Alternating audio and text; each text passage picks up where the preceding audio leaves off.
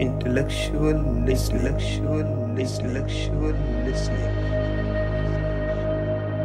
is a kind of deafness. And why do we need a guru in our lives? And why do we need a guru in our lives? And why do we need a guru in our lives? Guru is not a teacher. Guru is the one who is living the truth. I think for long periods. Guru is the one who is beyond the words and doesn't need the words. And we need a